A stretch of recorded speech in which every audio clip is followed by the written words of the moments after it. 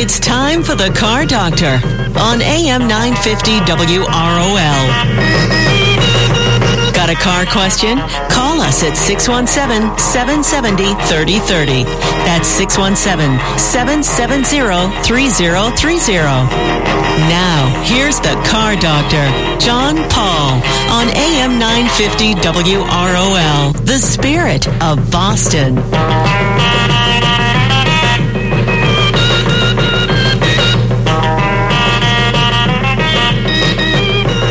Good Saturday morning, everyone, and welcome to another edition of the Car Doctor program on AM 950 WROL, the spirit of Boston. My name's John Paul, the Car Doctor, here to help you with your car problems on this Father's Day weekend. Big car show down in Hyannis this weekend, I think, too. It's usually Father's Day weekend. I'll probably not go to that one either. Just like I won't go to the one at the Endicott Estate. I keep saying I'm going to go. You never know. Might go to both. This might be the year. This might be the year I go to every car show there is. I have to start off with the one in Foxborough with the Bass Pro Outlets. But it looks like it's going to be a great weekend for everybody and a lot of things going on. We have a couple things going on. Big news down at Mohegan Sun is the Barrett Jackson auction is coming to town next Thursday, Friday, and Saturday. And I was talking to people at work, the guy who does our automotive training for our contractors and fleet employees. He's going. His wife bought him tickets for his birthday. Our head IT guy, Ernie, he's going. Mark Shaw, the president of AAA, is going. So far, no one has bought a bidding ticket yet. So far, all anybody has done is they've got their spaces and got their tickets to go. And the other thing is, apparently, every hotel within about a 20-mile radius of Mohegan is sold out. The hotel at Mohegan, I guess, was sold out back in February when they first announced this was going to happen. So this is a big deal. So there's a lot going on with that. A little bit later in the program, we have a phone interview we did with Craig Jackson of Barrett Jackson Auctions. And so we're going to be playing that in a little bit. So we have that coming up. We're also going to be talking about the Volkswagen Golf SportWagen. Replaces the Jetta SportWagen and powered by a 1.8-liter turbocharged engine. We'll talk about that. And we'll talk about a couple of the highlights at the Barrett Jackson auction coming up. So a few things to talk about. But first,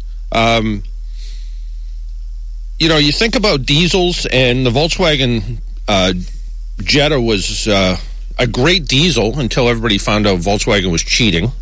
And then they said, now what? And I had the opportunity to meet at one point and talk about diesels with a group of people. But with us on the phone is Alan Schaeffler. He's the executive director of the Diesel Technology Forum. And, with all the news about the Volkswagen emissions cheating scandal, are diesel engines still a viable alternative with customers? Well, John, diesel is still a good choice. Not just in the past tense there, but we think it's still a viable recommendation for the future. And no question that the Volkswagen situation has raised some doubts about diesel technology for some people, but the benefits and the inherent aspects of the technology are really still the same as they were before. 30% better fuel economy than gasoline, no sacrifice vehicle size, performance, long range of driving. So it really still has all the same features that folks are looking for in fuel-efficient vehicles today, and we think it's going to stack right up there in the shopping list with things like hybrids and even plug-in hybrids for some people. Years ago, you said, in the last 30 years ago, I remember, diesel engines were smoky, they were smelly, they were poor performers. Over the past couple of decades, that's really changed, right? Well, it really has, and the new technology is incredibly clean and not only clean but efficient. So we've got near zero emissions now after a decade of investment, and the new diesel cars have some of the most advanced emissions control systems available today. And because of that positions them to really be not only a clean choice, but also a green choice for for people that are thinking about, their carbon footprint and that sort of thing. And some even want to think about burning blends of biodiesel in their diesel cars, which is another choice they can make. So I think it's got a lot of appeal for people, and especially those that do a lot of driving. You mentioned hybrids. Diesel hybrids we've seen in other parts of the world. Is it just the idea that it combines two expensive technologies together that doesn't make it popular? You're exactly right. And, it's really a manufacturer's calculus in terms of the cost of these different technologies. And gasoline is getting more expensive, so, there's going to be a closing of the gap there as we move into the next kind of generation of vehicles. But I'm not sure that we'll necessarily see a hybrid diesel anytime in the next couple of years, and some of that is because of cost, but I think also just the practical nature of it, that there's so many different technologies floating around now that I think folks are still wanting to kind of sort out which ones are going to be here 5 or 10 years from now. You mentioned the price of gasoline and diesel fuel. For a while there, it seemed like diesel was higher than premium fuel, even by 20 or 30 cents. Now we're seeing diesel prices starting to sort of settle down around the price of regular unleaded, at least here in the Northeast. Is that going to help with the growth of diesel vehicles? Absolutely, and the fuel issue has been one that's been a question mark for the last couple of years for consumers thinking about a diesel car. But I think the good news now is that, as you suggest, we've got very close to price parity. I looked this morning, and the national average for gasoline is $2.39 a gallon, and diesel is $2.43, and it might be a little less up in your neck of the woods. But this gap is closing, and that is important, because when you look at the total cost of ownership of a diesel car versus other technologies, you want to factor in all those things, including fuel, resale value, and other things. So keeping fuel at a very close level to gasoline is going to be great for helping the market to recover here from this the last couple of month period, and is really good for the future. There was a time where you looked at a diesel car, especially something like a Volkswagen, and you could say, well, you're going to pay a couple $1,000s more for it. You're going to save that in gas, but in fuel costs. But in 5 years, the trade-in value is going to be that much better with the diesel versus the gasoline engine. Has what happened with Volkswagen hurt any of the other diesel manufacturers as far as trade-in values go? I don't know about the trade-in value question. I would say that from a sales perspective, what we've looked at in the last couple of months, if you take out and so the picture is this, that all fuel-efficient vehicles sales are down in the last 6 or 8 months, and that's because fuel prices are low. If you take the Volkswagen vehicles out of the equation, diesels are actually down less overall than hybrids for last month that I looked at. So diesels are only down by about 9.5%, and hybrids are down like by 10.5%. So that suggests to us that consumers recognize that this is an issue with one manufacturer, and there are other diesel choices out there, and they're going to give them a fair shake. So at least on the new side, it looks like consumers still have diesel on their shopping list. As for the resale value, I think there's going to be a lot of looking at that in the next couple of years, and just kind of see how that shakes out for Volkswagen at least. But for everybody else, I don't think anything has changed there. The technology still has inherent long-term value. And for people who have never driven a diesel, my wife actually got in a test car I was driving that was a diesel to go pick me up, and she drove it about 25 miles to pick me up at a different car dealership, actually. And when she pulled in, I said to her, "Did you realize this was a diesel?" And she said, "No, not at all." So the whole idea that slow, smoky, smelly, noisy diesel, it really doesn't exist anymore. Yeah, it's that's definitely a past generation, and I think that the new diesels, everything that people didn't like about diesels in the past, including noise and smoke and those things, are now gone. And diesel has kept the things that everybody does like, which is efficiency, great performance, and utility with the vehicle. You can get small cars, SUVs, and I think as we look towards the future, we anticipate there to be many more options for consumers available, particularly in the larger vehicle, crossover, and light truck area. It certainly makes sense with the efficiency of a diesel. And I know you're not here to talk about Volkswagens, but is the Volkswagen issue as bad as people think it is when it comes to air pollution? I look at it, and I'm looking at oxides of nitrogen, NOx emissions, and at first people made it sound like it was horrendous, and I don't. My feeling is it wasn't as bad as people were making it out to be. Well, if you do look at the the total potential emissions impact, and I say potential because we don't really know what the circumstances are. Maybe that will come out in the future, but it is very minuscule in the scheme of things. And for those that are interested in environmental and emissions policy, the largest driver of issues relative to diesel in the U.S. is the heavy-duty commercial truck side. So when you look at the emissions pie charts, those are the ones that are the primary source of emissions relative to diesel. The diesel passenger car sliver is really just a sliver, and that's all the vehicles. Yeah. So Volkswagen is just a teeny piece of that sliver, and if it was more than people might have expected, it's still relatively going to be a small amount. Where do we rank with the rest of the world as far as diesel, light vehicle, and or light truck and car use? Well, the U.S. has been kind of hovering around the 3% of all vehicles for diesel for over a decade, really. And the good portion of that has been the heavy-duty pickup trucks, the Fords, the General Motors, and the Dodge Ram larger diesel pickup trucks, because that was the only diesel choice you had at the time. And the passenger car sector was, a small choice of that, about 1% of the 3%.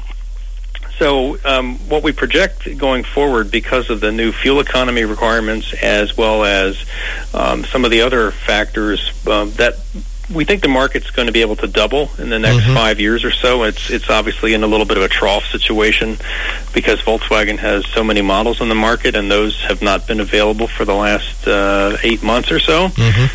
As that comes back, that's going to bring more interest back, I think, into the more choices for consumers. So you look at 3%, and you can easily see 6, if not 8, 9% in the next, decade or so. And this is really important for manufacturers because as these efficiency standards increase, there gets to be a lot of trade-offs. So, we talk about we've already talked about engine downsizing, and that's happening with quite regularity now. But to maintain the kind of choice you want for vehicles, larger SUVs, crossovers, and light pickup trucks, which are, hugely popular, you need to have a powertrain in there that can, guarantee the performance and meet the efficiency requirements. And that's why diesel starts to look increasingly interesting, and we're going to see more of them. Are diesels as clean as gasoline engines? They meet the same EPA requirements, so there's no diesel doesn't get any sort of free ride in terms of having to meet less stringent emission standards. On an absolute basis, diesels might be a little bit higher in emissions of nitrogen oxide, for example, still within the EPA standards. But the flip side of that is, and many people don't know this, diesels are actually lower in emissions of things like particulates than some other gasoline vehicles, like gasoline direct injected cars. So the diesel could actually be better in some aspects of emissions performance than some gasoline. Well, I think diesels certainly have a real use in the market, and like I said, I think as a automotive journalist, it's pretty easy. It was always pretty easy to recommend a diesel car, whether it was a Jetta or a BMW, and if you could match that up with a stick shift, even better. It became a really fun car to drive. Where can my listeners get more information about diesels and the Diesel Technology Forum? Sure. We have a website that has all the latest models available, as well as what has been announced for the future, and that's kept very much up to date. And that's www.dieselforum.org. And check us out. And we've got a lot of information there about the benefits of diesel cars and more information about emissions and fuels, etc. Alan, thank you for taking some time out of your Saturday morning and joining us up here in Boston. Have a great rest of the weekend. Great. Thanks very much, John. You too. Well, why don't we take a break and pay some bills? My name's John Paul. This is the Car Doctor program. You're listening on AM 950 WROL, the Spirit of Boston.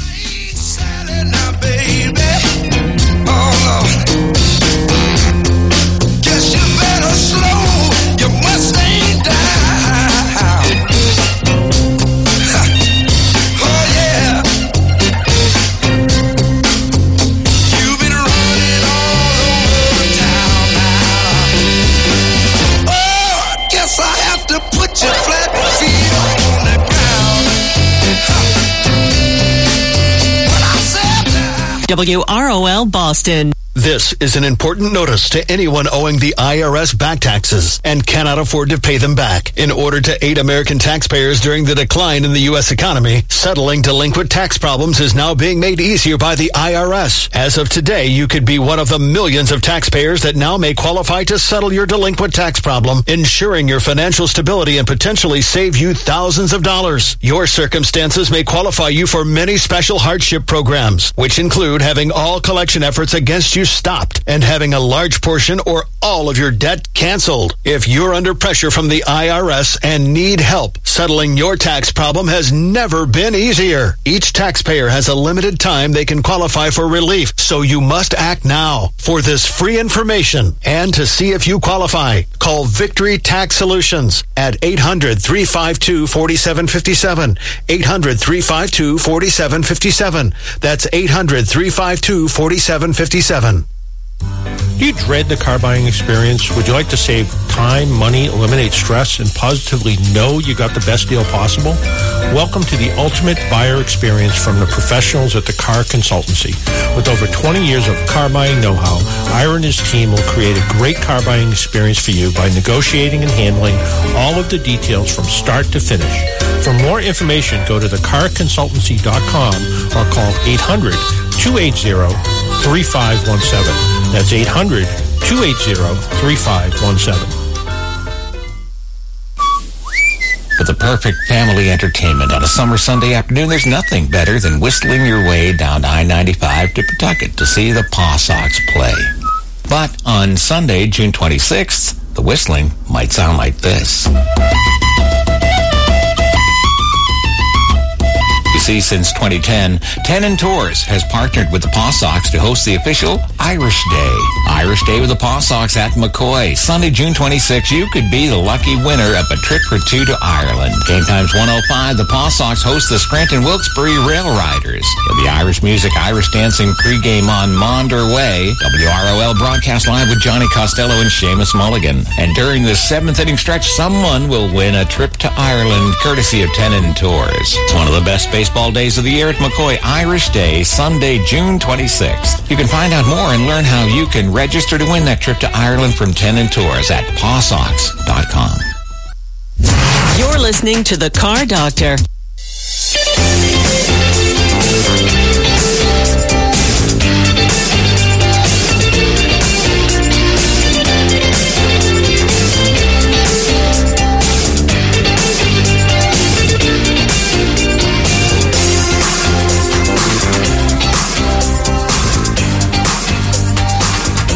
And welcome back to the Car Doctor program on AM 950 WROL, the Spirit of Boston. Or you might be listening Sunday night on AM 1260 WBIX, where we're there from 9 to 10 on Sunday night. So you can listen to past programs there as well. You can find us on iTunes and soon on Google Play, where my podcast should be listed soon, I would hope.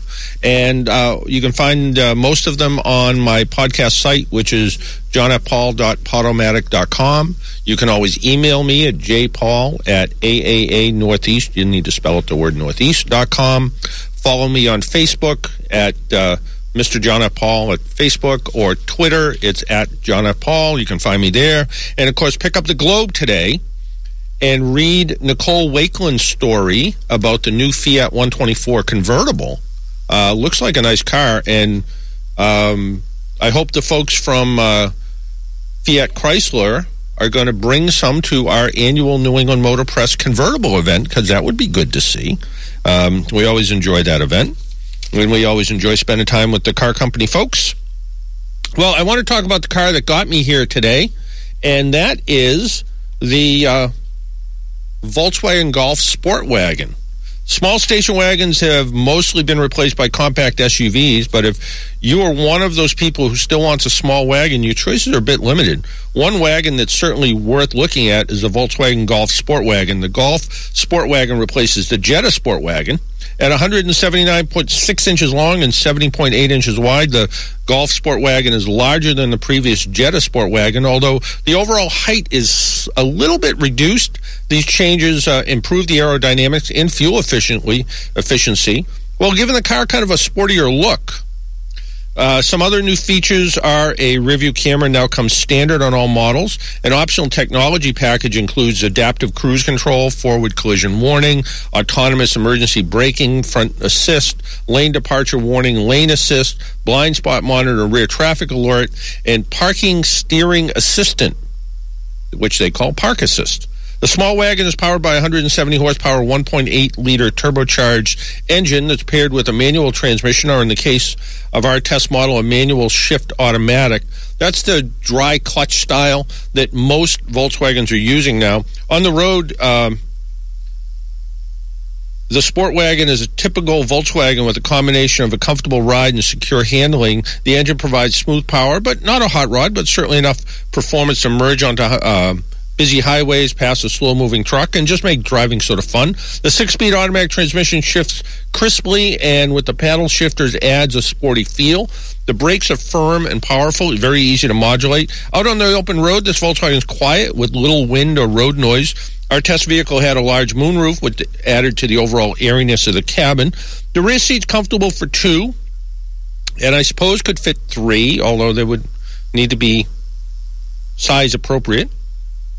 The cargo area is quite roomy and greatly expands by folding the rear seats. With the rear seats up, the SportWagen boasts 30.4 cubic feet of space. With the 60-40 split rear seat fully folded, the figure rises to an SUV-like 66 cubic feet of cargo storage. That's a lot of storage in a small wagon.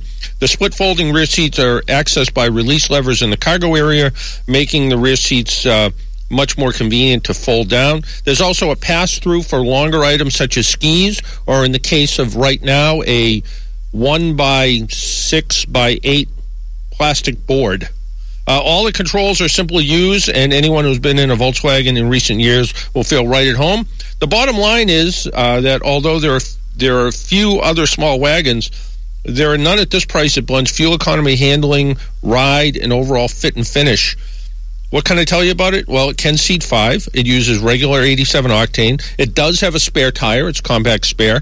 You would shop it against something like a Subaru Impreza. It starts at about $22,000. But a good little wagon and a nice alternative to a small subcompact SUV. And, for people who just are negative about SUVs, and when we were talking with Alan a few minutes ago, this car is dying to get a diesel back in it. It's such, it would be such a good combination. The mileage, EPA mileage on this is high 20s, low 30s, but with reasonable driving from Providence, where the AAA office is, to home, I looked down, and according to the digital readout for fuel economy, I was getting just over 40 miles per gallon. Pretty good for a gasoline engine. My wife's Volkswagen, which has the same engine in it, only once did I hit that, although the EPA fuel economy is a little bit less, I think 32 on the highways. So just something to think about. If you're looking for a small wagon, it's a good alternative.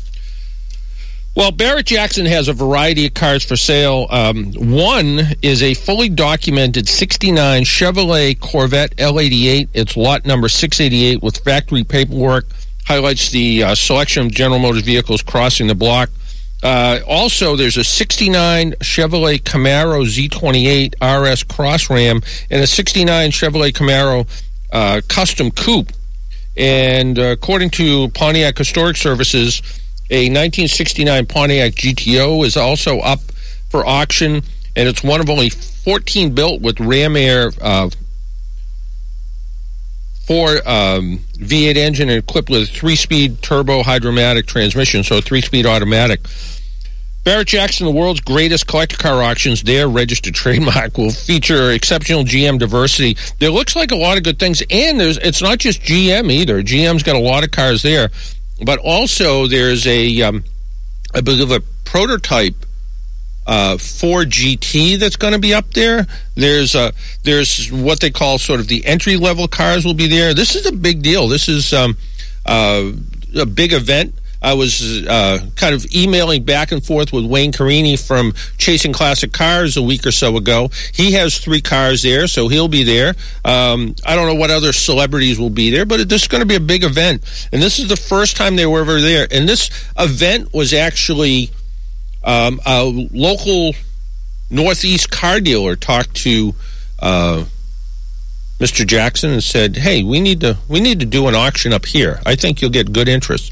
And so far, it seems like every time I turn around, there's somebody that has an interest in going. In fact, one of our truck drivers at work, our delivery truck driver, John Boyardi, him and his son are going. He wants to take his son, and which is really kind of a neat thing. He wants to bring him for one day, and he wants to go back for another day. So a lot of fun things there.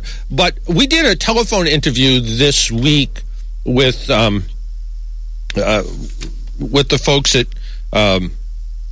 Barrett Jackson. And it was just the quality, I will admit, is not terrific, but you'll get the idea about what's going on because it really adds to some excitement. So, Marita, if you can play that'd be great. With us on the phone is Craig Jackson, Chairman and CEO of Barrett Jackson Auctions, and big news coming to Mohegan Sun in Connecticut in just another weekend. Craig, good morning and welcome to the Car Doctor Show and here in Boston. Well, thank you. Yes, we're excited, and I got to say the whole area has really been embracing us. Ticket sales are going phenomenal. We are sold out on our consignments, and I just think it's going to be a great new venue for us. And you have what really appears to be some really interesting cars. I was looking at the docket off the website, and you have cars that appeal to a pretty wide variety of ages, I would think, too. Well, that's part of our formula is we consider ourselves like a shopping store where you don't want to just stock one thing. You want to have something for everybody, and from price and variety. And Thursday will be more of the entry-level cars as we start up till Saturday prime time when we're on Discovery Channel Live. And we're selling, Ferraris and Hemi Superbirds and the prototype Ford GT and, the L88, all those, feature cars. But it is a very diverse docket, micro cars, a little of everything. Yeah, I noticed you have everything from a golf cart, although a pretty hot-looking golf cart, I have to admit, to some really exotic cars, including, if you can't get a DeLorean, you have a Bricklin that's coming up, it looks like. Yep, and I have fond memories of those, getting locked in one and the battery went dead and I couldn't get out till somebody actually saw me. Yeah, I don't know how fond a memory that is, but also I was looking at a lot of 60 muscle cars and hot rods are kind of in the mix as well. We tried to achieve a broad mix. And spending time back in the area, we want to pull from Long Island that has a great history with the muscle cars and provide beautiful European car convertibles for people that want to drive through Connecticut and really appealing to the Greenwich area and just the whole Northeast. We see just a diversity in the kind of cars that they like, and that's what we're trying to supply. And one thing I noticed, which has kind of a soft spot in my heart, a lot of Volkswagens. Yes. One of them was one of Seinfeld's. We do very well with Volkswagens. And there's a lot of sort of new things that are collector's items, like the Dodge Power Wagon. We sold a couple of those in Scottsdale for $170,000. And, car collecting isn't just about cars that don't have any utility. It's about cars that also have utility, and pickup trucks and station wagons and all sorts of things that people have fond memories of. That's what we sell. Brunel, of Hemmings, and everybody knew Dave, and rest his soul. He always said, buy something you enjoy, because if you plan on buying it just to make money, it doesn't always work that way. And we've been preaching that same thing for years. I know Dave very well. And whether the market goes up, the market goes down, unlike stocks. If you love the car, you love it. I have some cars in my collection that I bought in the 80s, and then, they went up to a few $1 million, and then they went back down again, and now they're back up again, and I didn't sell them at the peak before, and I didn't sell them, in a panic. You know why? Because I love the cars. So that's why I buy them and own them.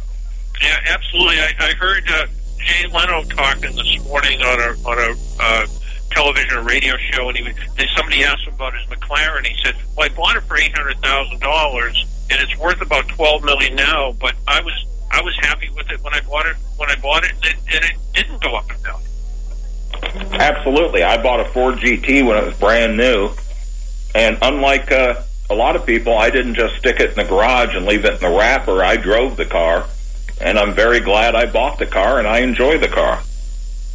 And now if you wanted to sell it, you could make money. Yes, but I bought it brand new, and I loved the car, and I loved it even when when I first bought it. Probably went down $15,000 in value, and I still loved it as much. And I love it even more now. It's probably worth $300,000.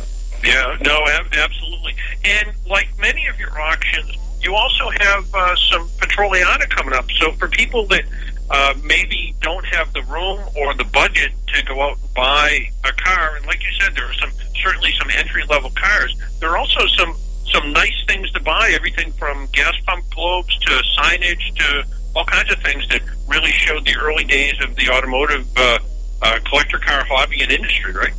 Yeah, and to decorate people's garages. I was in a facility back in Long Island a couple of weeks ago where a gentleman graciously opened up his place for us, and it was all decorated in neon signs and all the automobilia.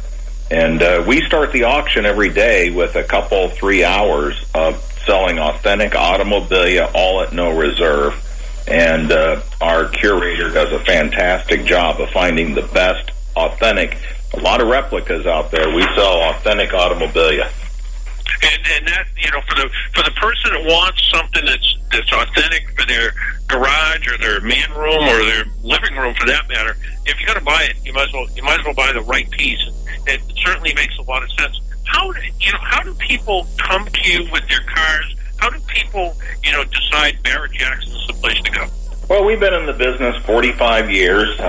We started the whole television phenomena back in 1996 on our 20th year of being with Speed Vision when it first launched, and now with Velocity and Discovery. And, we have I think, the best reputation in the industry. We get the right amount of bidders coming because we predominantly sell most all of the cars at no reserve. And we have a great team of automotive experts that help vet the cars and work with our consignment team here, talking to the collectors. And it's just something that's been growing and growing. And we're honored that people trust selling their vehicles and automobilia through us. Yeah, it really makes sense. And the television phenomena, that's done a couple things. That's really brought more attention to it.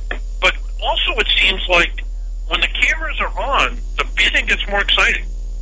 Yeah, it's a little bit of, if you got all the money in the world, what can you buy other than just things? You can buy experience, and you can have that passion. And car collecting is about that, and doing it on live television with all your friends watching just makes buying the car just that much more exciting. We have 18 hours of live television, Thursday, Friday, and Saturday between Velocity and Discovery. And you can go to our website, barrett-jackson.com, and look up all the TV times.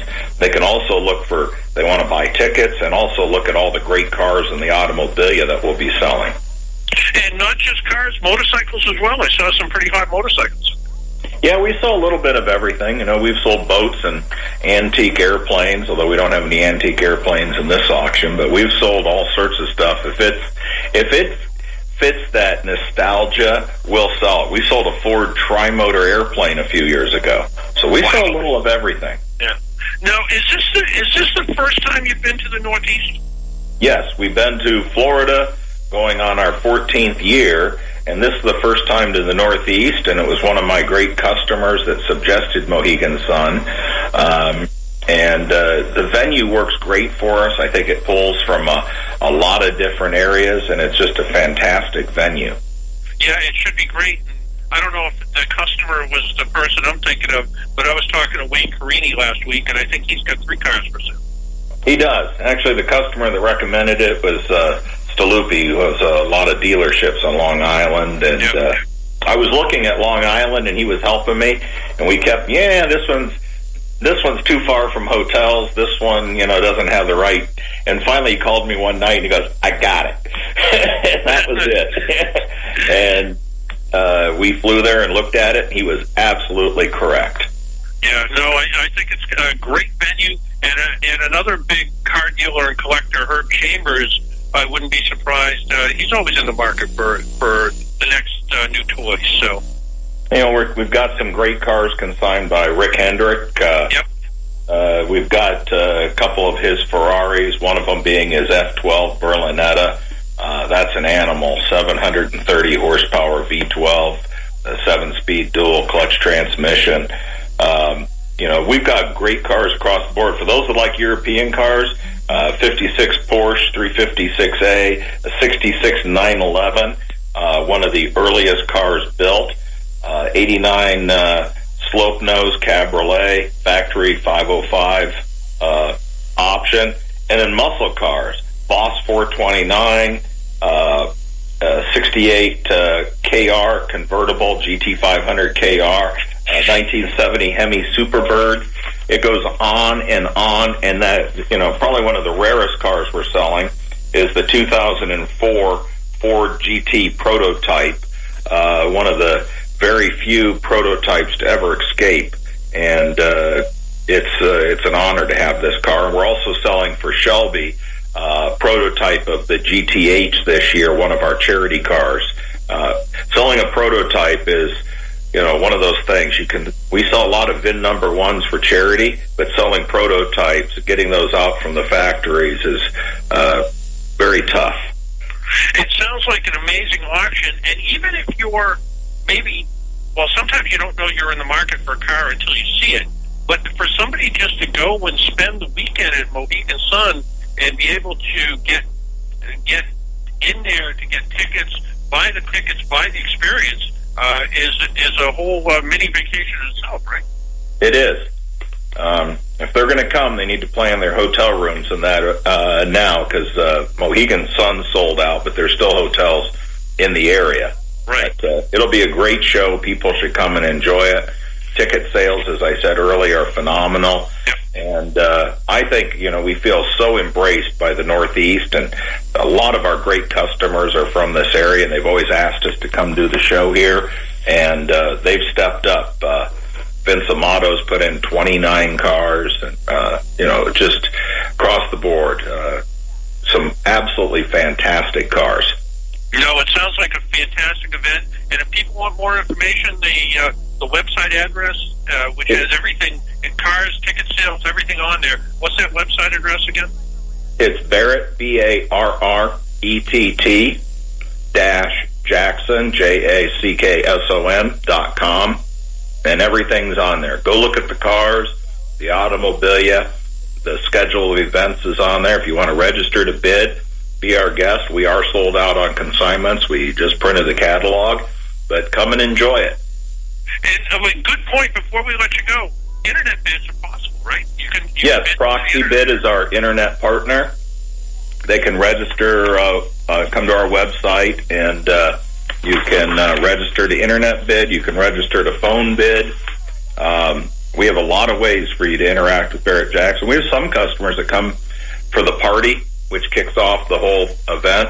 They'll look at all the cars, and they have busy schedules. Then they'll bid by phone. or they'll buy cars, one day and they can't make it the next day. They'll internet bid or they'll phone bid. No, it sounds like a phenomenal event. Lots of cars, lots of excitement, perfect venue. Next weekend, it's going to run from the 23rd through the 25th. I think I have the date close. Yes, that's the auction. Yep. If you're a registered bidder, you get to come to the party on Wednesday night, which is what we're known for. We really kick it off with a heck of a gala. And then we lead right into Automobile the next day, and then we start selling the cars. Sounds like a phenomenal event. Craig, thanks for taking a little time out of your busy day. Best of luck at the event, and bid high and bid often, right? That's right. Last guy with his hand in the air wins. There you go. Thanks or a lot. woman. Thank you. Take care. Bye. And that was Craig Jackson of Barrett Jackson Auction. Sorry about the phone quality. We had a little issue when I was trying to pre-record that ahead of time.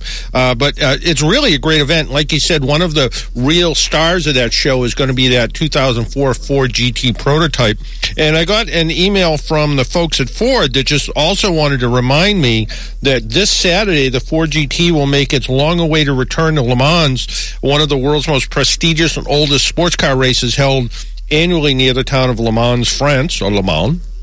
The 24-hour race begins at 3 p.m. Eastern Time today. It will end at 3 p.m. on Sunday. It will air on Fox Sports. All eyes will be on the GT this weekend, with this year being the 50th anniversary of Ford's famous 1-2-3 outright victory at Le Mans, the first time an American manufacturer won Le Mans. The four Ford GTs, race numbers 66, 67, 68, and 69, celebrating Ford Le Mans victories in 66, 67, 68, and 69, run by Ford Chip Ganassi Racing, are based on the new Ford GT supercar, the most advanced Ford production vehicle ever, featuring the latest in lightweighting, aerodynamics, and the EcoBoost engine technology.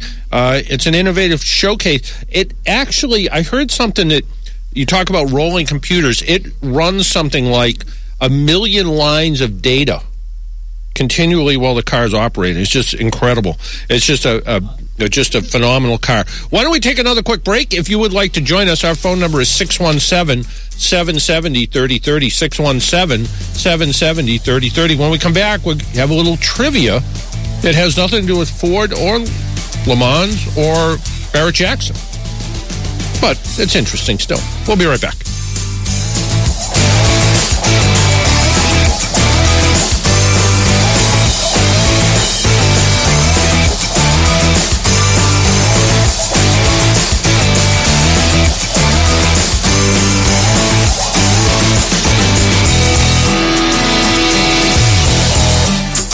WROL Boston. Don't you just hate the hassle of car buying? Make it easy by finding your financing first. Hi, I'm Kevin Chapman. As a member of the City of Boston Credit Union for over 2 decades, I know that they always put their members first with some of the most competitive car rates around. You can figure out what you want to spend before you even go shopping. Come visit the City of Boston Credit Union at cityofbostoncu.com and apply today. Or call 617-635-4545. City of Boston Credit Union. Uniquely Boston. Equal opportunity lender. With us on the phone is Craig Jackson, Chairman and CEO. Salem Media Group Boston, changing the spiritual climate of New England, one listener at a time. My name is Mary Ann Miner, and I live down the Cape here in Orleans. I'm a great fan of WEZE and WROL. You have some amazing Christian groups and churches, and I called to tell you how much I love the book that Pastor Bill Brace sent to me at no charge. And another beautiful thing happened this week. I called June Hunt, and they sent me a beautiful booklet on boundaries, and that was free. Thank you again for your wonderful radio group. You are so special to all of us, so I thank you. AM 950 WROL, the spirit of Boston, and 590 The Word, WEZE. And don't forget, you can listen online anytime from Cape Cod to Cape Canaveral, Florida, to Cape Town, South Africa. We've got you covered worldwide on WEZRadio.com or WROLradio.com. And thanks for listening. Do you dread the car buying experience? Would you like to save time, money, eliminate stress, and positively know you got the best deal possible? Welcome to the ultimate buyer experience from the professionals at the Car Consultancy. With over 20 years of car buying know-how, Ira and his team will create a great car buying experience for you by negotiating and handling all of the details from start to finish. For more information, go to thecarconsultancy.com or call 800-280-3517. That's 800-280-3517. Now, let's get back to the Car Doctor.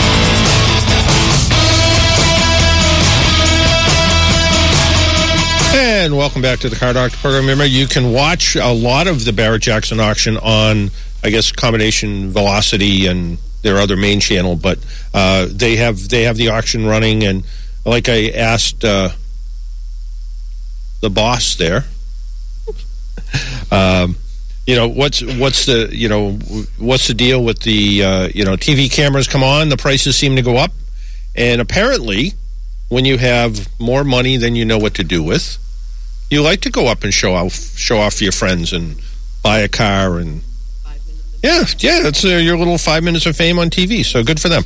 Our phone number, 617-770-3030, 617-770-3030. Let's talk to George. Morning, George.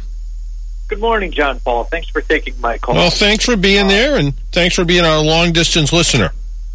Thank you. My mother wants to buy a 2014, an off-lease Corolla. Uh-huh. And I was wondering your opinion on the car, and I know it also has different trim levels and options, and if you'd recommend any a trim level or options on that car. No, I mean, what's nice about the Corolla is it's just a solid little car. It's not particularly exciting, but it's just a solid little car that runs well, and you can get it from sort of base interior with, cloth seats to leather interior with navigation. So it really depends on what you want in the car. I think and what's nice about the later model Corollas, it's grown up in size a little bit. If you compared the latest Corolla with an early, mid-90s Camry, they're almost the same size. So you get a car that's fairly substantial feeling. It feels pretty solid. And at least if you compare to 2014 Corolla with, say, a 2014 Civic, I think the Corolla just feels more solid, feels just a little heavier feeling when you drive it, so you feel like you're surrounded by a little bit more car. I think the Civic may handle just a little bit better if you care about that, but I think it's just a good, dependable little car that doesn't require a lot of maintenance. An oil change a couple times a year is about all you need to do with those cars, and, do the regular service when it needs to be serviced. But pretty good car. So, it really depends on what you're looking for. I mean, you can get them, like I said, you can get them with everything in it or just a basic car. Either way. One thing I agree with you 100% is I actually saw one yesterday. Went to the dealer, sat in the back seat, and you're absolutely right. My neighbor had a mid-90s Camry, and that's basically the size it is now. I was surprised with the interior room they have now. Yeah, they actually turned out to be, as they grew up in size, they just turned out to be good, solid cars, and and I think what they did with the cars, I think, is good and gets pretty decent fuel economy. I was curious what, Consumer Reports always has their opinion on used cars, and, just seeing what they thought. If they have one model they like better than others, let's take a look here. Okay. Consumer Reports always a good place to look and see what they have, but let's see. Toyota Corolla in 2014, which they highlight that year, they like cars with the red, when it's a complete red circle, that means it's one of their top picks, and they're all red, they're all perfect, with the exception of, in-car electronics took one little shot for some reason, but absolutely perfect. And that it's still way above average. So I think a 2014 Corolla, you can't go wrong with the car. I think no matter what one you bought, unless you just didn't, for some reason didn't think the seats were comfortable or something, but I don't think you can go wrong with the car. Thank you so much for your advice. Okay. All right. Take care, George. Bye-bye. Thanks for listening. Our phone number is 617-770-3030, 617-770-3030. And I think we have an easy trivia question today, but and same rules apply. If you haven't won trivia in a while, then you can play. If you're I don't know what a while is. 6 months. If you haven't won in 6 months, you're eligible to win. And the question is, what was the Studebaker that was made out of fiberglass? What was the Studebaker that was made out of fiberglass? If you know the answer, give us a call at 617-770-3030, 617-770-3030. That's how you get through and talk to us about trivia or anything that's on your mind. You can give us a call. So what was the Studebaker that was made out of fiberglass? Give us a call at 617-770-3030, 617-770-3030. Well, an article from Automotive News says, will the steering wheel survive the move to autonomous drive?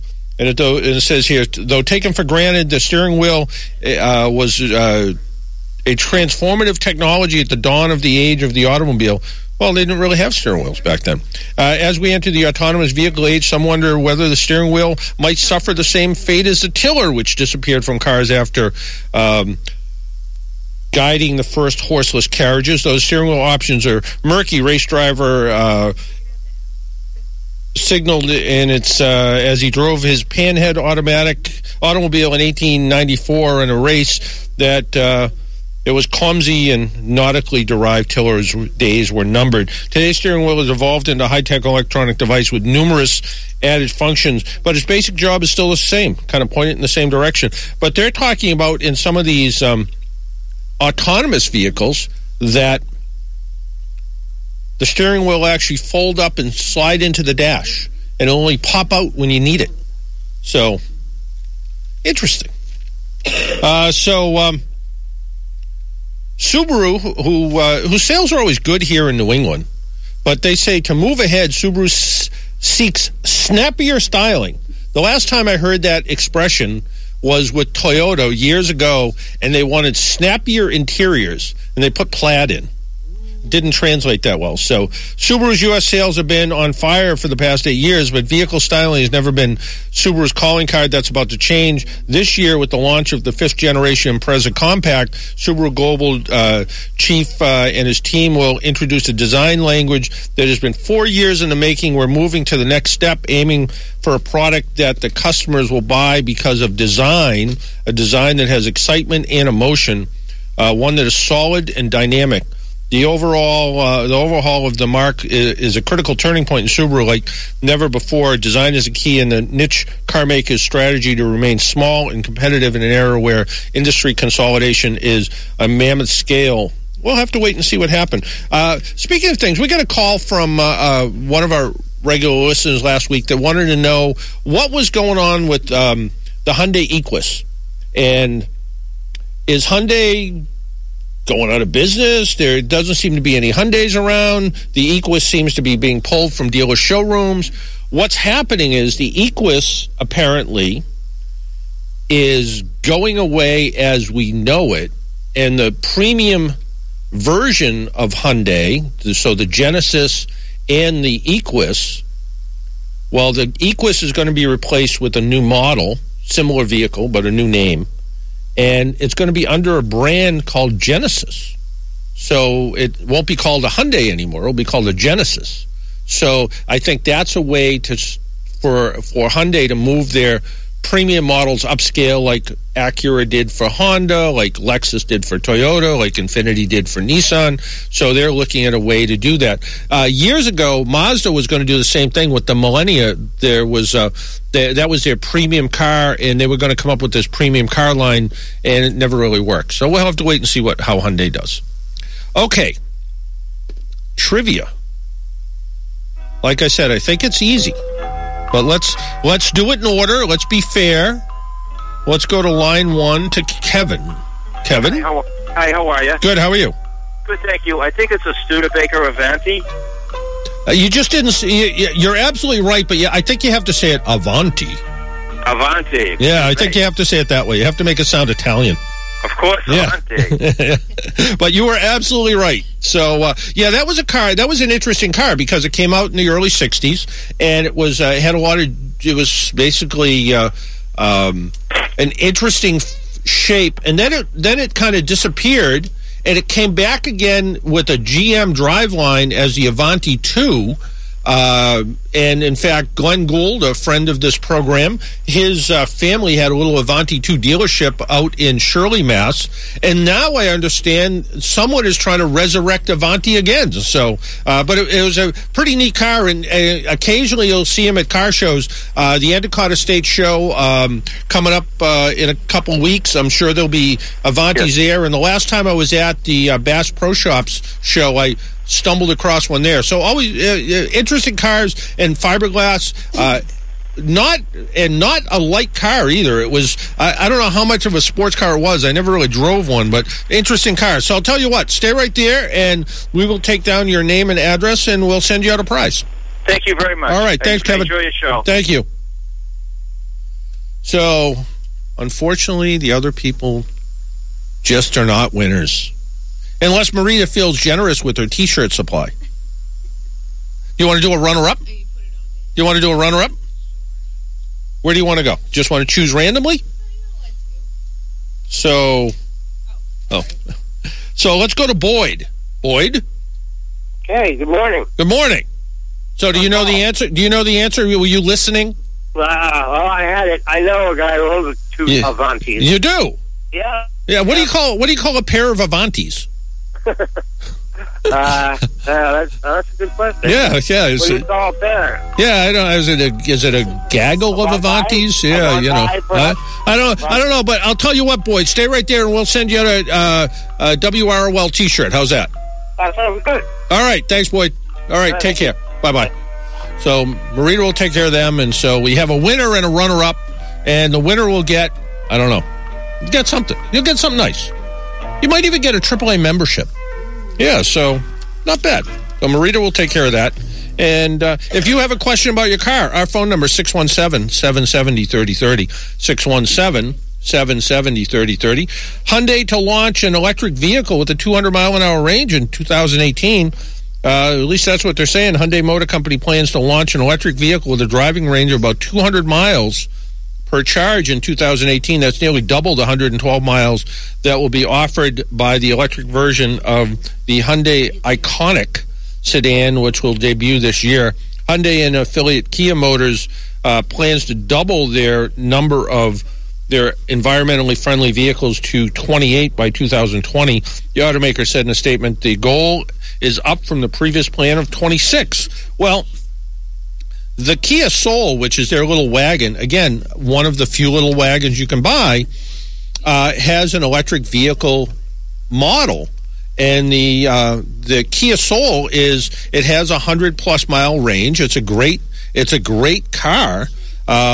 It does have a level 3 charging capability, so you can charge it off a fast charger, but it is a little bit limited because if you're just charging at home, well, you can't really do that. You're a little stuck at that point. So you're going to be charging at 110 volts, and the one that I drove took 18 hours to recharge at that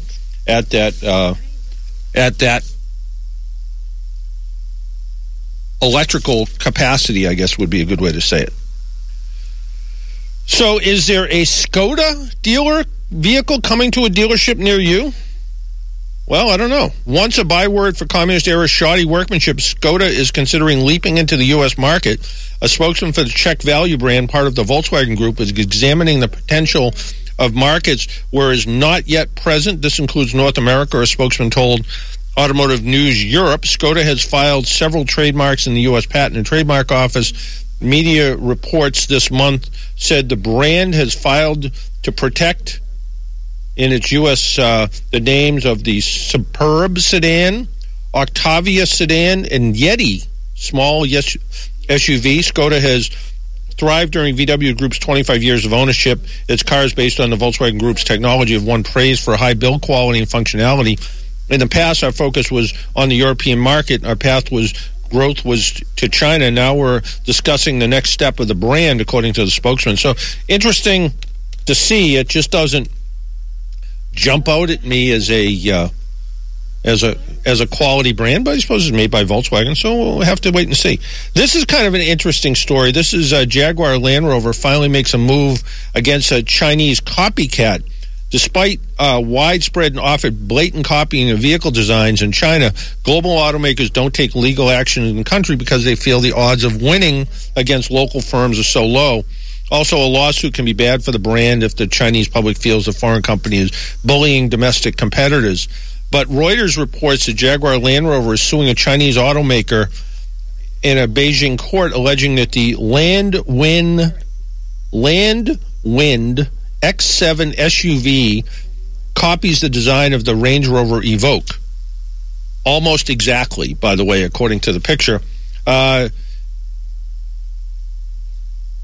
Jaguar Land Rover was critical when the Landwind was unveiled in November of 2014, but stopped short of litigation. The X7 and the Evoque have a similar shape, with the roof and windows tapering from front to back. Nearly identical taillights and headlights look pretty similar, too.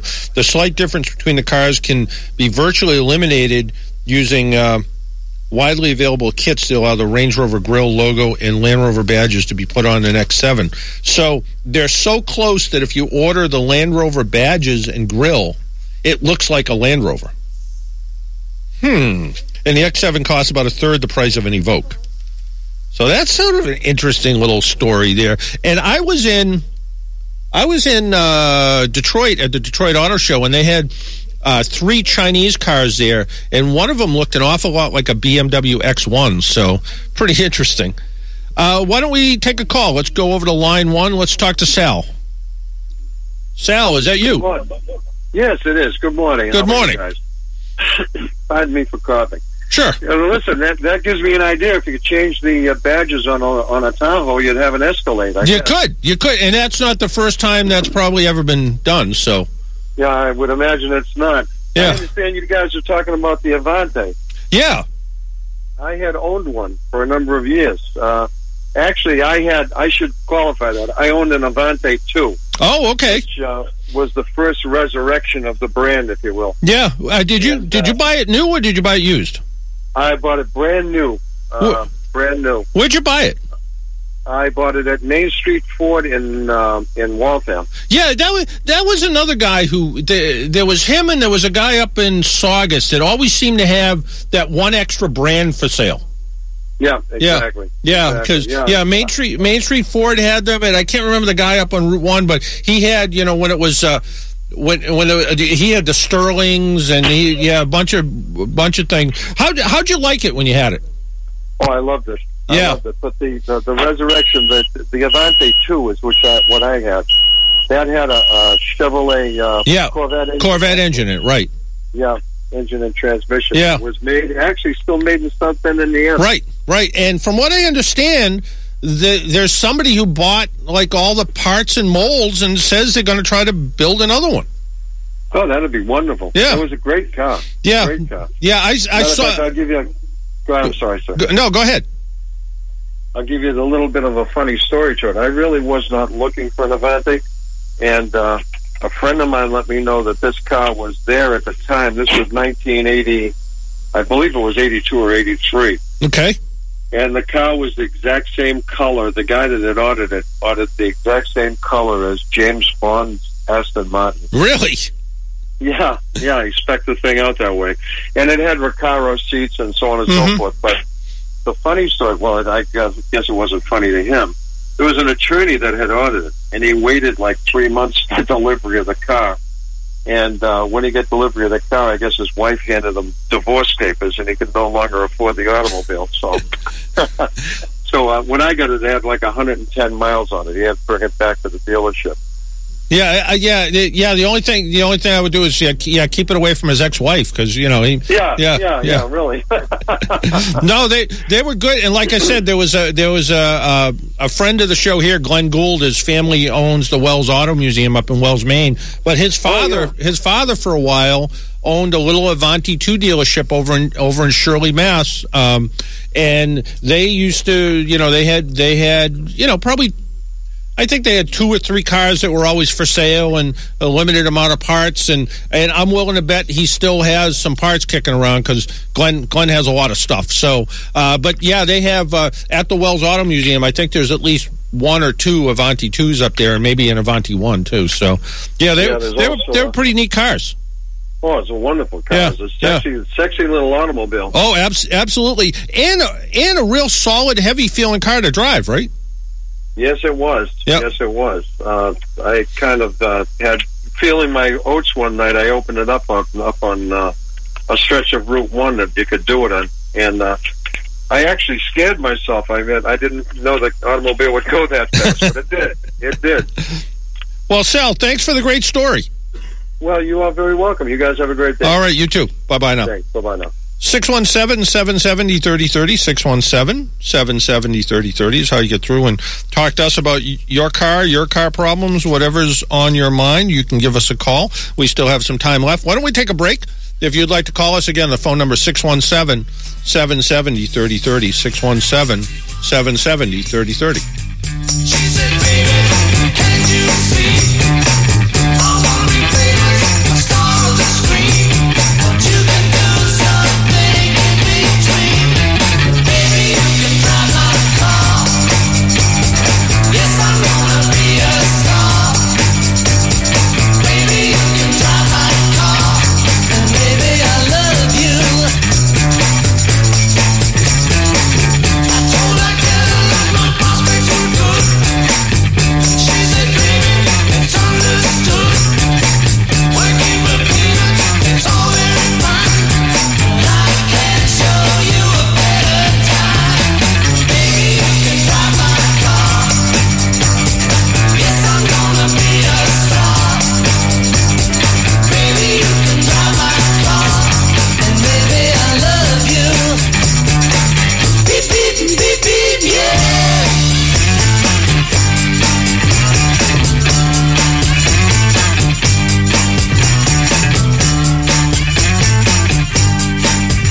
WROL Boston. Sullivan Tire is proud to be New England's Michelin Tire headquarters. Michelin tires are known for their great tread design, durability, and handling. Stop in to your local Sullivan Tire and Auto Service today and check out our new lower pricing on such tires as the Michelin Premier AS, the Michelin Premier LTX, and so much more. Remember, we'll keep your car running right all season long. Stop in for our thorough factory scheduled maintenance check. Our ASC certified technicians will check out your battery and charging system, radiator and antifreeze, inspect your tires and air pressure, brakes, all system fluids, steering and suspension, belts, hoses, the exhaust system, exterior lights, wiper blades, and more. Head to any of our 68 locations to save big on a great selection of Michelin tires and check out the best auto maintenance in the industry. Call 877-592-TIRE or visit sullivantire.com. Peace of mind driving. You deserve it. We provide it. Honda Cars of Boston is Greater Boston's neighborhood Honda dealer with over 800 new Hondas available to choose from. Just 5 minutes from Boston on Route 99 in Everett, our beautiful new showroom makes your Honda Cars of Boston experience even better. Visit online at HondaCarsOfBoston.com and see all of our tremendous purchase, lease, finance, and certified pre-owned specials. Honda Cars of Boston on Route 99 in Everett is the place for great buys from the Honda guys. Give them a call at 1-800-65-HONDA. You're listening to The Car Doctor.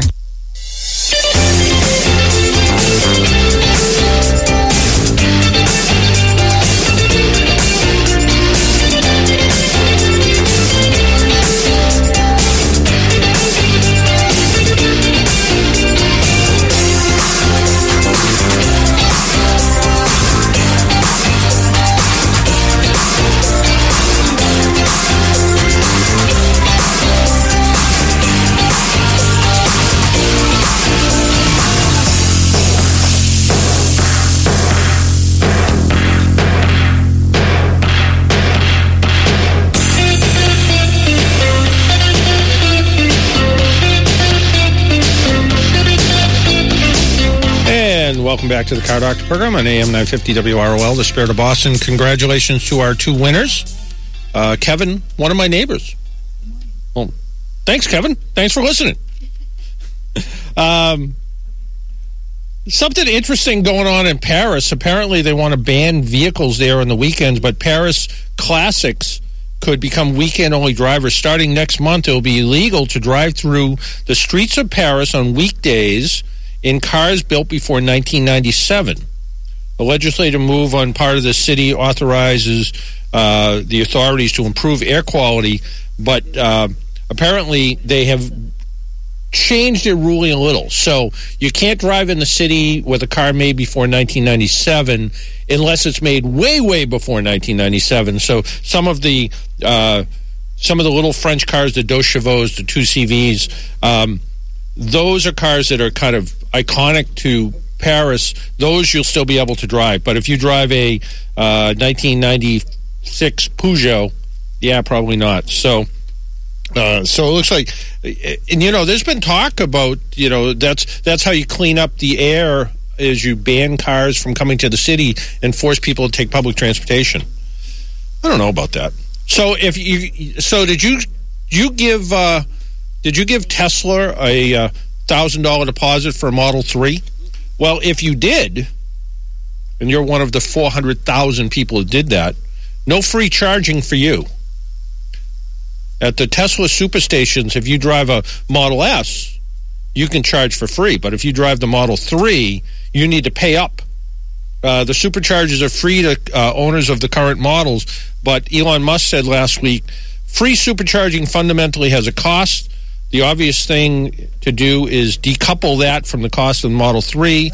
So it will be very cheap, and it'll be far cheaper than gasoline to drive a long distance with the Model 3, but it will not be free, long distance for life, unless you purchase that package.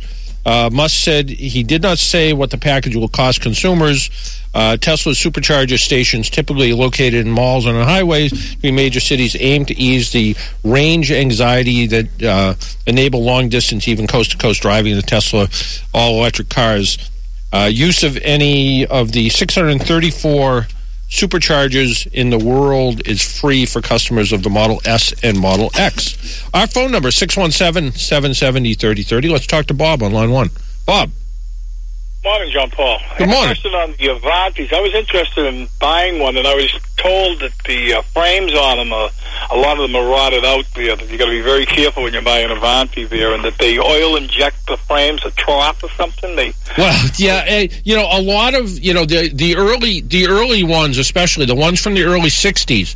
I looked at one that was for sale, and it was a car that typical 30-footer. It looked good from 30 feet away. And right. I went and looked at it, I had no interest in buying it.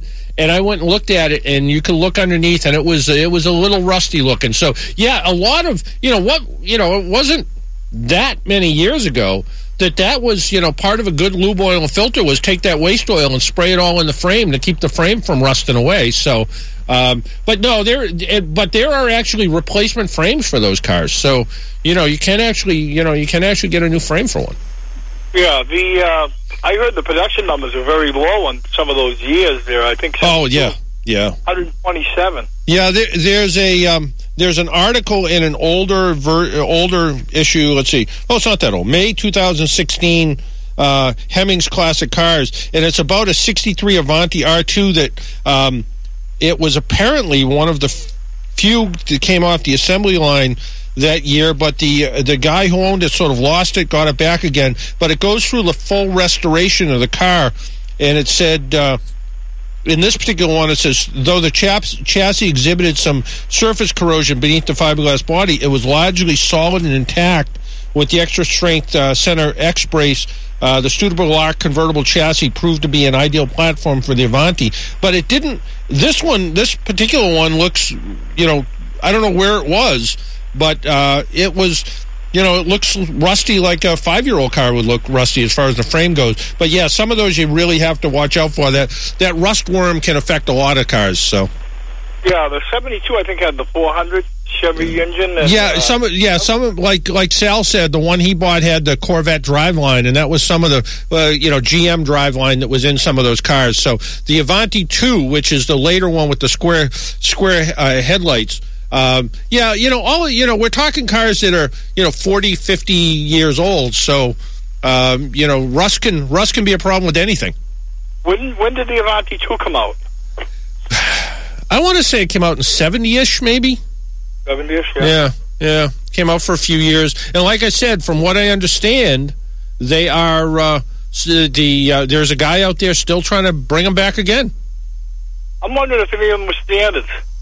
Oh yeah. I know there was some at least. So probably not probably the early ones more than the later ones, but when's the last year of production on the Avanti?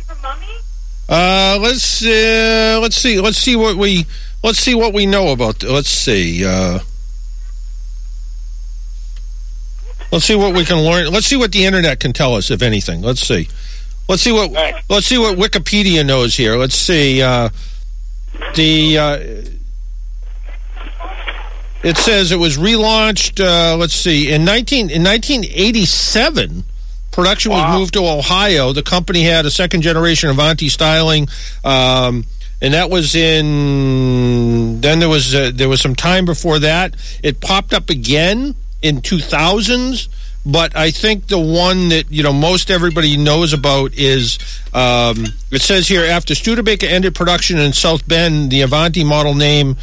Tooling, Studebaker truck production rights and parts and plant space were bought by local Studebaker dealers, and it said Studebaker reintroducing Avanti to Studebaker showrooms in 66, 67, along with the ideas of rebadging some other vehicles. It used... It says the Altman brothers introduced a slightly modified version 65 under the brand name Avanti 2. So that was way back then. I didn't know it was even that far back. It used a Chevrolet engine that evolved to the 400, then the small block 350. Then there was a 305 in 81. So there wasn't a lot. I can't imagine there was a lot of cars made. And it said even here, the last Avanti that came off the line had a V6 engine from Roush, and it was the only one that was made. The Avanti 2s and their successors were built on the Studebaker design chassis it says here, from 63 to 87. I can't imagine there was a lot of them made in 87, but... Wow. Yeah. Now, they're all four-passenger, right? They actually had... They had a little back seat, as I recall, but there was actually a four-door sedan Avanti that was made that is ugly as can be. Yeah, but check out let the interweb figure it out for you. But yeah, there's a whole page dedicated to Avantis. And some of them Ford drivetrain.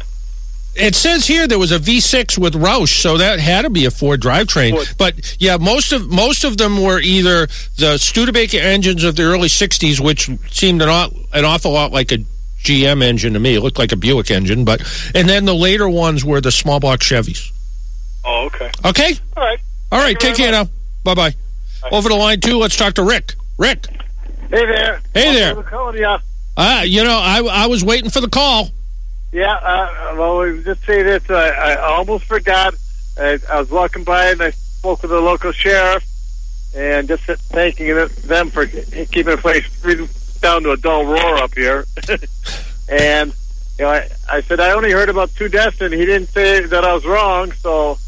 I guess it's been a reasonably quiet and safe year up here. Well, I hope it is. I know there's a lot. I know there's an awful lot going on up there. But do they still race motorcycles up there anymore? No, not the racing. They have to do hill climbs, and I understand one of the guys doing a hill climb had a very serious accident, and his hill climbing days, I understand, are over for good. Yeah. And, yeah. No, but I remember the whole point of Laconia was the Camel Classic, the motorcycle race, and I think that barely exists anymore. No, I don't think it does that anymore either, Nat. Yeah, I know a couple of years ago I saw a photo of somebody took a picture of the race going on and the stands looked empty. Yeah. Yeah. So, but now it's turned into Laconia Week, and I think there's nonstop musical entertainment pretty much for the entire weekend too, right? Yeah, they've got several places putting on music in it and different rides. In fact, where I'm working out of, they're going to have a recovery ride. So, yeah. Well, it's good. Try to keep everybody in control. In control up there, and spread the good word. Okay, have a good one, John. All right, take care, Rick. Bye. Let's go to line 3 to John. John. Yes, hi, John. How are you? Yes, I wanted to call because I heard you mention about Elon Musk and his Model 3. Oh, yeah. Charging the customers. Well, I think it's a bad business model because I think all customers in your company should be treated the same. Now, let's say, for example, you had John Paul, the suit company, made business suits, and they were $1,000 suits, free cleaning.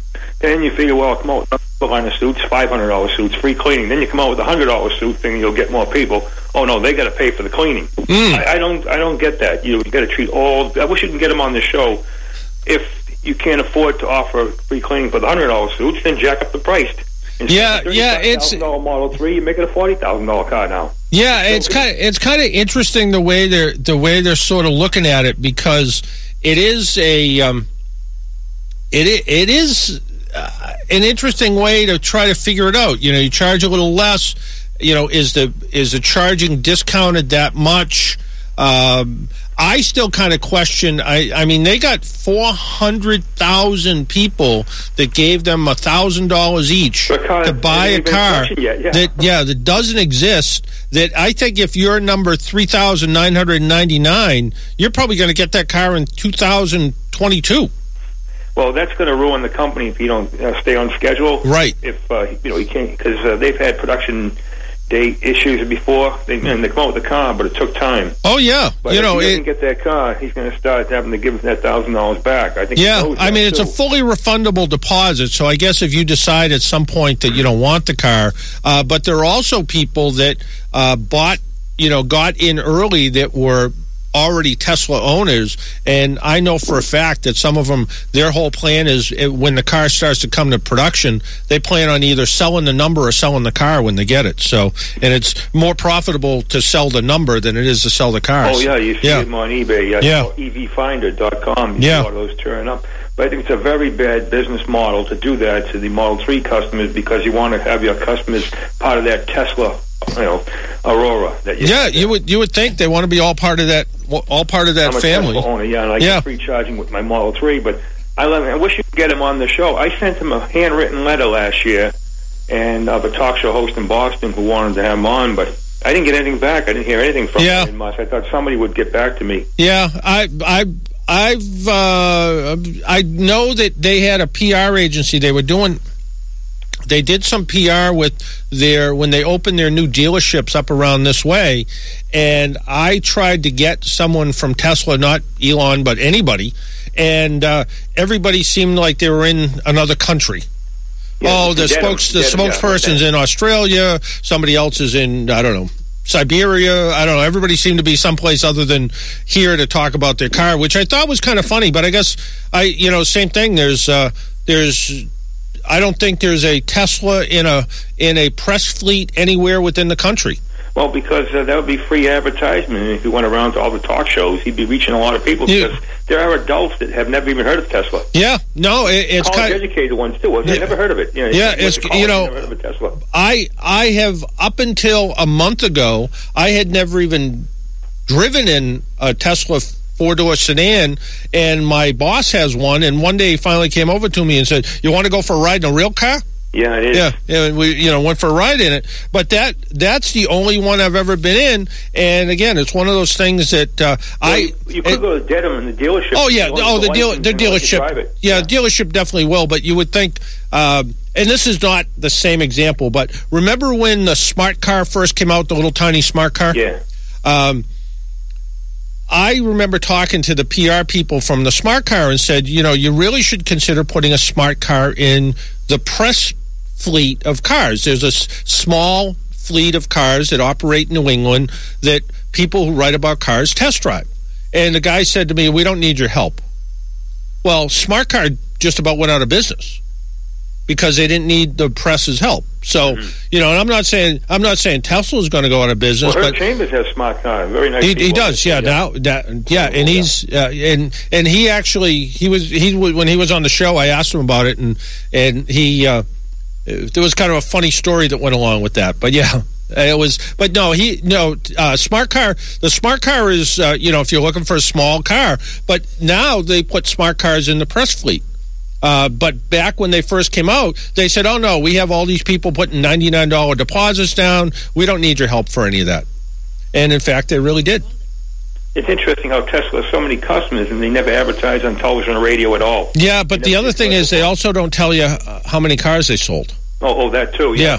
They keep their sales. They keep their sales numbers kind of quiet. The other thing that's sort of interesting, years ago when Tesla first started and Fisker first started, I remember having a conversation with someone saying something like, "I think when we look back historically, Tesla will be a lot like, and Tesla and Fisker will be a lot like Tucker. It's a car company that sort of appeared." They had a good time. They built an interesting, different car. They made 100 of them or something, and then they just went out. They disappeared.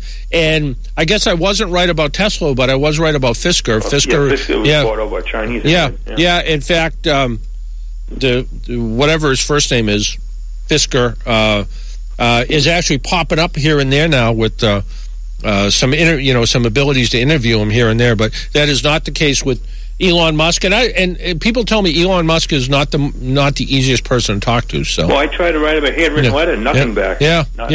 Well, I'm wondering if some word can get out that he can rethink this business model, free charging for all Tesla customers, or none at all. You don't do it for any of them. Yeah, treat all the customers the same. No, I kind of go along with you. I like the idea of being treated the same. Hey, I was wondering if you could do a report on the rarest 2016 EV car there is, the Mitsubishi Miv. It's a new car. Yep.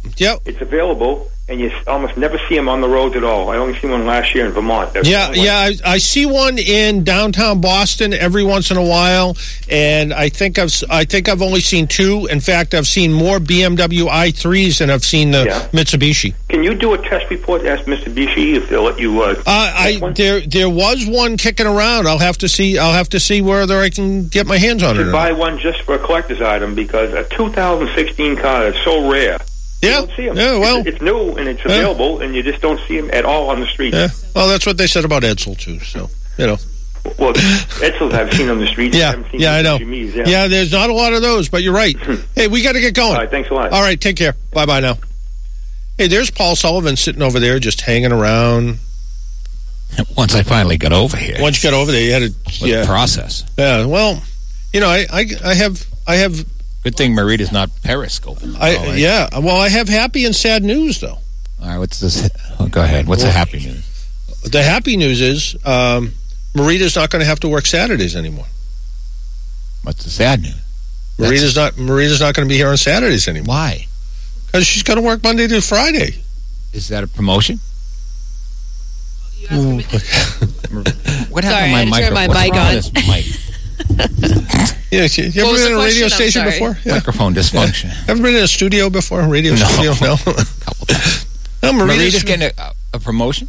Well, who's going to load my spot? Karen. Karen's here. Karen's here. Yeah. Well, Karen's going to do a good job. She understands that we love Marita. Yeah, we do. We'll have to learn to love her the same way. She knows Karen's that, right? great. You'll be in good hands. Yeah, I know that. It's all good. What's wrong with this microphone? I don't know.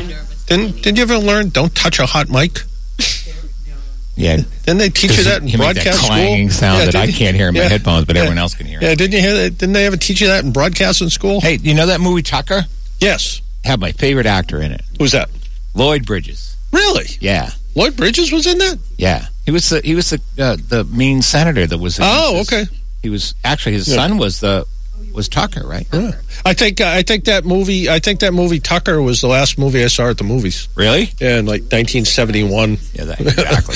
It was a long good time. movie. I liked it. It was a good movie, and it was it factual? That's the question I have. I think they stretched some. They stretched the truth here and there. But as far as the car itself and what the car was capable of was I think pretty factual. It was an interesting car, and it had a lot of safety technology that we're actually just that we still see in cars today, including it had that third headlight, that Cyclops type headlight that today's headlights in some cars actually do swivel slightly so you can get more light going around corners. So they were actually, they actually kind of had the idea. And also they had a built-in, something that cars today could use. They had a built-in jack that you would just push a button and it would pick the car up. So was that the car that had the first seat belts too? It might have not had the first seat belts, but it did have seat belts, and that was very unusual for that time. Right? Yeah. Volvo may have been the car company that had the first seat belts back. I think that was one of your trivia questions. When they were made out of rope. Right. Yeah. How many Tuckers did they make? I only think they made like 52. Have you ever seen one? Twice. In person? Twice, yeah. You've been in one? Never. Okay. But how much, if you had one, talk about auctions, and Mr. Jackson that you had on there, how much would one sell for? Millions. Yeah. Millions, yeah. So, but they never come up. They very seldomly, because such short supply, and I think the people that have them, they trade within themselves almost, because it's like a cult. Cult's a good word. Cult's a good word. Yeah. Hey, the piano guy's playing. Piano guy's What's back. What's his name anyway? What do we call him last week? I don't know. Yeah. Dick Ivory. I don't know. Ivory, that's right. Yeah, something like that. Short-term memory problems. That's right. I think we did. Anyway, wait, is today Marita's last? Next week. Next week. We'll have to get a cake somewhere. Montpellier or something. Yeah, something like that. Yeah. I'll forget, because I have poor short-term memory. Yeah, Niedermeister, something like that, yeah. Hey, the very best in Irish music coming up with Paul Sullivan and the Irish Hit Parade. Happy Father's Day. Happy Father's Day to You're everyone. The father of the automotive industry. Or something like that. Yeah, something like that. Yeah. Happy Father's Day to everyone, and stay tuned for the very best in Irish music with Paul Sullivan and the Irish Hit Parade. Till next week, make sure you wear your seatbelt, drive safely, and be good to your car. Talk to you all next week. Bye-bye.